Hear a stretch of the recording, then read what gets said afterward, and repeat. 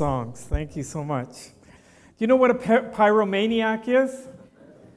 Webster's dictionary defines it as a person with an uncontrollable desire to set things on fire. You know what? I think there's a little bit of pyromania in all of us. I think it's part of our DNA. It's hardwired into us.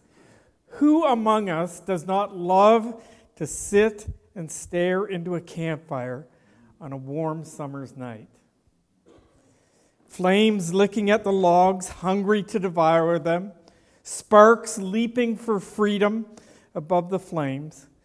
A pillar of smoke rises into the heavenward toward the starlit, moonlit sky.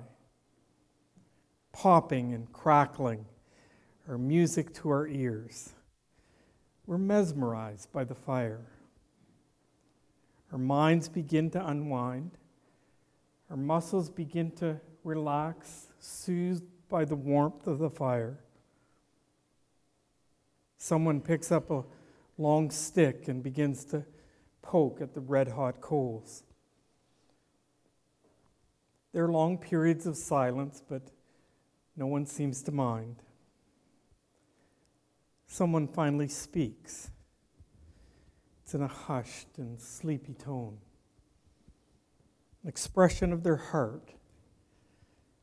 There's nothing to debate. Personal defense mechanisms are at an all-time low. The speech, it's thoughtful. The listening, sensitive. The feeling, it's magical. You know, I think there's something magical in moments like those that build memories. Memories of all those fly-in fishing trips with my dad and brother from the time I was 6 until I was 17. Memories of Canada-wide family camping trips, first to the West Coast, 3 years later, all the way to the East Coast. Memories of cold winter nights at Cynthia's mom and dad's when everybody would head for the basement and sprawl out on the carpet in front of the wood-burning stove. Memories of youth retreats where the most significant times were often around a campfire on the final night, sharing, singing, laughing, crying, and praying. I think there's something magical in moments like those that build memories. The Apostle Peter may feel the same way. In John chapter 21, we find him huddled around an early morning campfire on the shores of the Sea of Galilee. The nice thing about it was this fire was already blazing by the time he arrived. He didn't have to gather the dry wood or waste half a box of matches trying to get it started. He was there by invitation, and he wasn't the only one invited, but he was the first to arrive. You see, being impulsive by nature, he couldn't wait for the boat to reach land. Almost before the words departed from the Apostle John's lips, "It is the Lord." Peter was in the water, swimming toward shore. When the boat finally arrived, the others received their invitation to join Peter and Jesus at the fire. Two skeptics were there.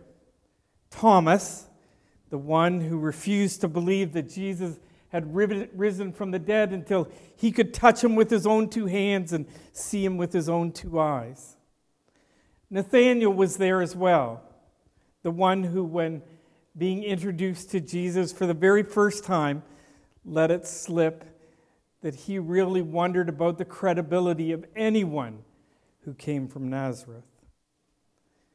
The dynamic duo were there as well, the two that Jesus nicknamed the Sons of Thunder. There were a couple of others, former fishermen, now disciples of Jesus, who had tagged along following Peter's announcement the previous night that he was going fishing. Apparently, these faithful followers of Jesus just couldn't resist the pull of the sea. And now, as they reached the shore, these hungry fishermen couldn't help but notice the fresh fish and fresh bread already cooking on the red-hot coals. In fact, as they approached the shore, the aroma of that fresh cooking would drift out over the waters of the Sea of Galilee to greet them. But no one dared to ask the silly question where Jesus got his supplies.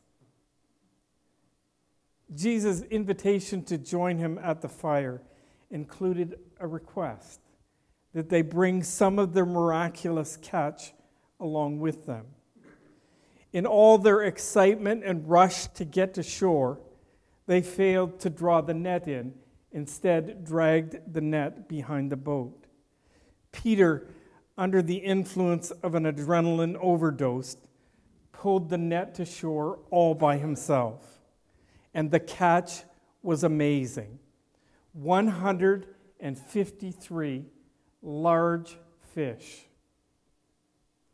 Even more amazing to these seasoned fishermen was the fact that their borrowed fishing net would not require mending.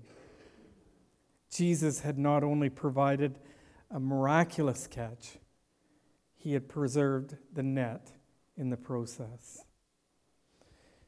With fish in hand, these men headed up the pebble beach scattered with small shells to wait at the fire. Once there, they looked back over the beautiful, deep blue sea. And they would have agreed with the rabbis, the ancient rabbis, who used to say, Jehovah has created 7 seas, but the Sea of Galilee is his delight.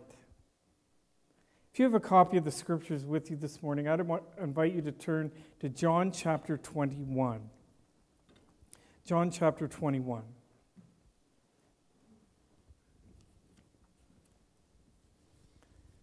John 21, and I'd like to read for you beginning at verse 1.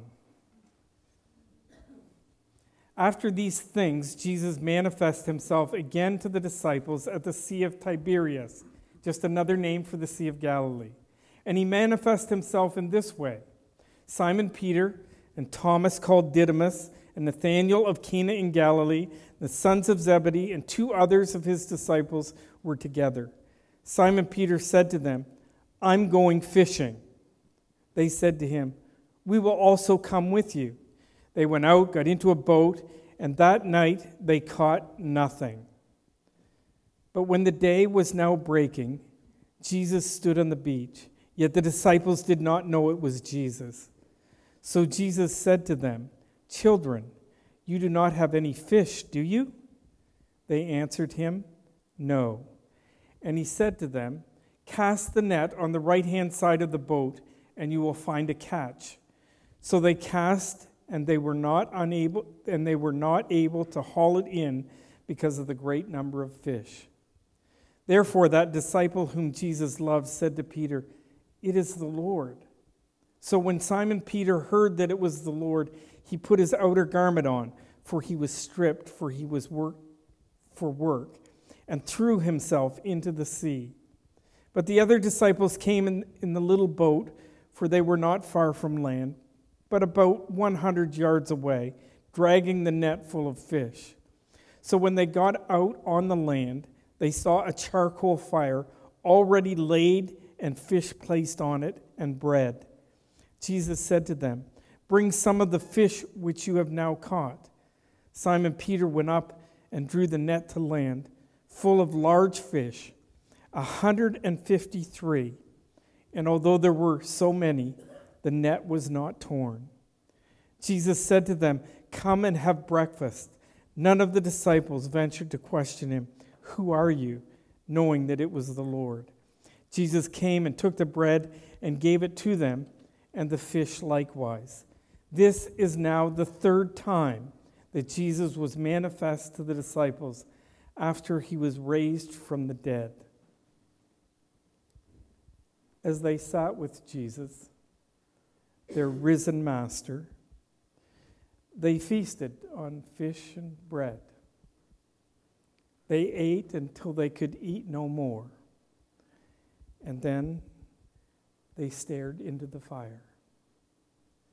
Flames licked at the logs, hungry to devour them. Sparks leapt for freedom above the flames. A pillar of smoke reached heavenward into the early morning sky. Popping and crackling were music to their ears. They found themselves mesmerized by the fire. Their minds began to unwind. Their muscles began to relax. Someone picked up a long stick and began to poke at the red-hot coals. There were long periods of silence, but none of them seemed to mind.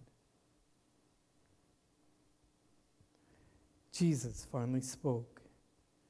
It was in a hushed and gentle tone, an expression of his heart. There's nothing to debate. Personal defense mechanisms were at an all-time low. The question was thoughtful.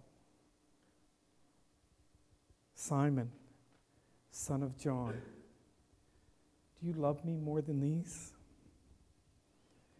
Jesus' eyes remained fixed on the fire. Peter, startled at first to hear his name, began looking around at the others.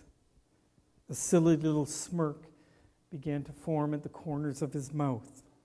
After all, wasn't it him that had just jumped in the water and swam to shore so that he could get to Jesus first?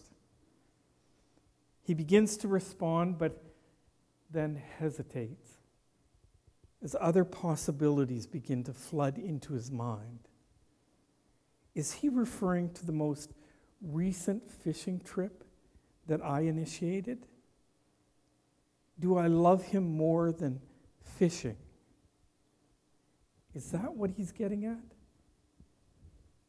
That can't be it.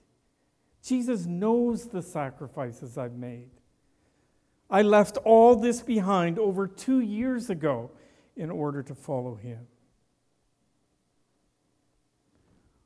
Or does he mean my relationship with these other disciples? Now, these are great guys, and we've been through a lot together over the last couple of years, both good and difficult. But, I know what he's getting at. Do I love him more than these others love him? After all, that is what I had claimed when he tried to warn us that all would desert him. Listen to Matthew chapter 26, verse 31 to 33. Then Jesus said to them, "You will all fall away because of me this night. For it is written, I will strike down the shepherd, and the sheep of the flock will be scattered. But after I have been raised, I will go ahead of you to Galilee." But Peter said to him, "Even though all may fall away because of you, I will never fall away." Peter looked back into the fire. With this sobering recollection came a burning sensation in his eyes. "Yes, Lord, you know that I love you." Jesus' response was immediate. "Tend my lambs." And the silence returned. No one looked up. Again, it was Jesus who broke the silence. "Simon, son of John, do you love me?" Peter sat up straighter. the furrows between his eyebrows clearly visible. A quizzical look is now pasted on his face as he stares at Jesus and then looks to the others for support. Jesus' eyes are still riveted on the fire. The others were avoiding any kind of eye contact. Peter's answer was much quicker this time, but there was a hint of helplessness in his voice. Yes, Lord, you know that I love you. Jesus' response was gentle but firm. Shepherd my sheep. The other men, sprawled around the campfire, began to shift their weight, feeling uneasy for Peter. But the silence returned. Everyone was feeling a little uncomfortable and unsettled as a result of this interaction. But before anyone could get up to leave or say something that would break the rising tension, Jesus spoke again. Simon, son of John, do you love me more than these? The words cut like a bullet, ripping through his chest, penetrating his heart, leaving a gaping hole. Tears flooded into his eyes. And through the tears, Peter looked up and found Jesus looking at him. No longer were his eyes fixed on the fire, but they were not harsh and condemning, but filled with compassion and acceptance. And in that moment, Peter's mind raced back through time to another campfire. A campfire in the high priest's courtyard. The night was pitch black. The air was filled with hatred. And before the rooster crowed, Peter had denied his Lord not once, not twice, but 3 times. Turn with me to John's account again, John chapter 18. And notice verse 18. John chapter 18, verse 18. Now the slaves and officers were standing there, having made a charcoal fire, for it was cold, and they were warming themselves. And Peter was also with them, standing and warming himself. Drop down to verse 25. Now Simon Peter was standing and warming himself, so they said to him, "You are not also one of his disciples, are you?" He denied it and said, "I am not." One of the slaves of the high priest, being a relative of the one whose ear Peter had cut off, said, "Did I not see you in the garden with him?" Peter then denied it again, and immediately the rooster crowed. Peter's voice quivers with emotion. Lord, you know all things.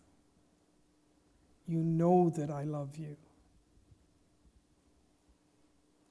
And Jesus affirmed Peter, saying, "Feed my sheep. I tell you the truth, when you were younger, you dressed yourself and went where you wanted. But when you are old, you will stretch out your hands, and someone else will dress you and lead you where you do not want to go. Follow me."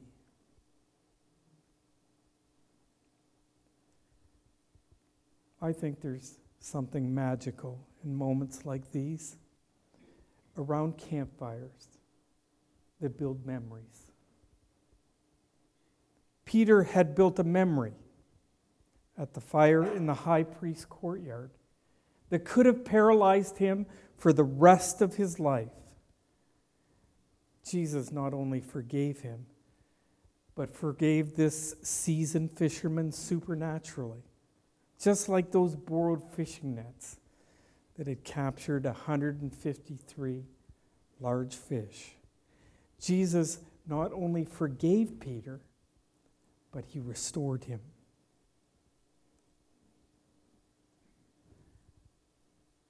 Now all of us have been to the fire in the high priest's courtyard. We've all betrayed our Lord at one time or another. It may have been something that we've said that we could never unsay. It may be something that we've done that we can never undo.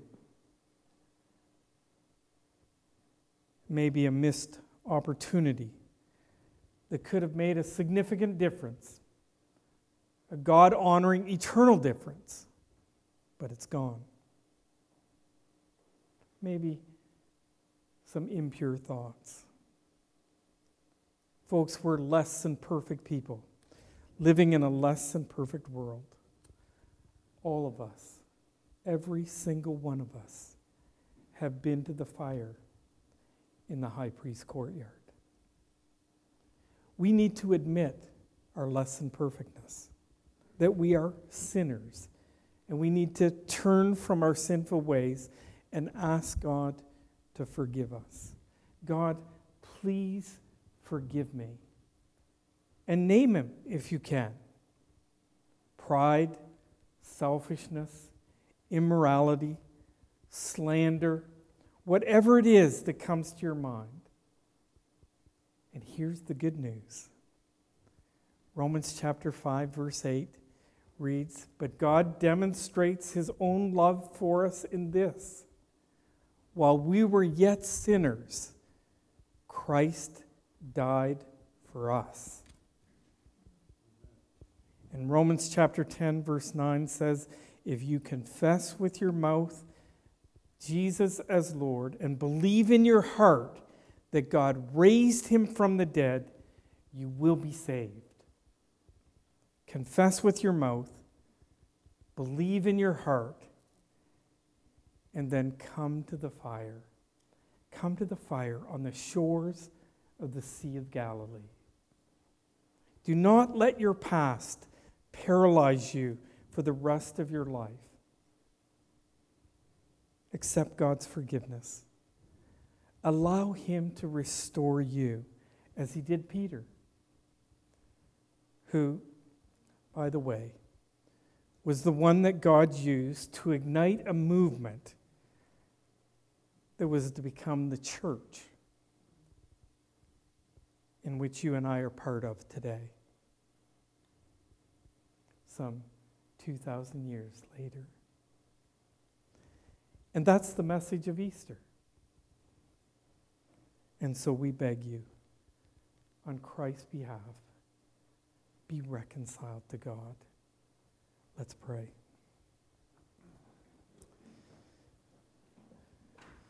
Father, today is the celebration of all celebrations.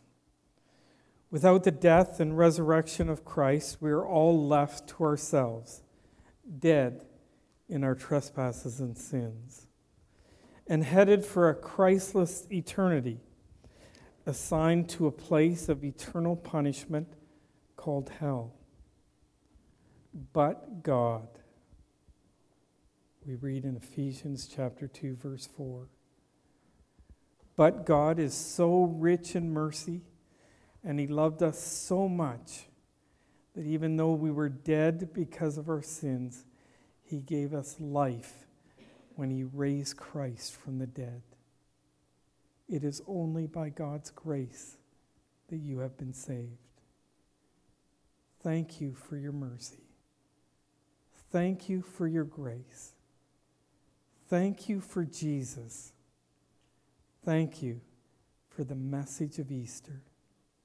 In Jesus' name we pray. Amen.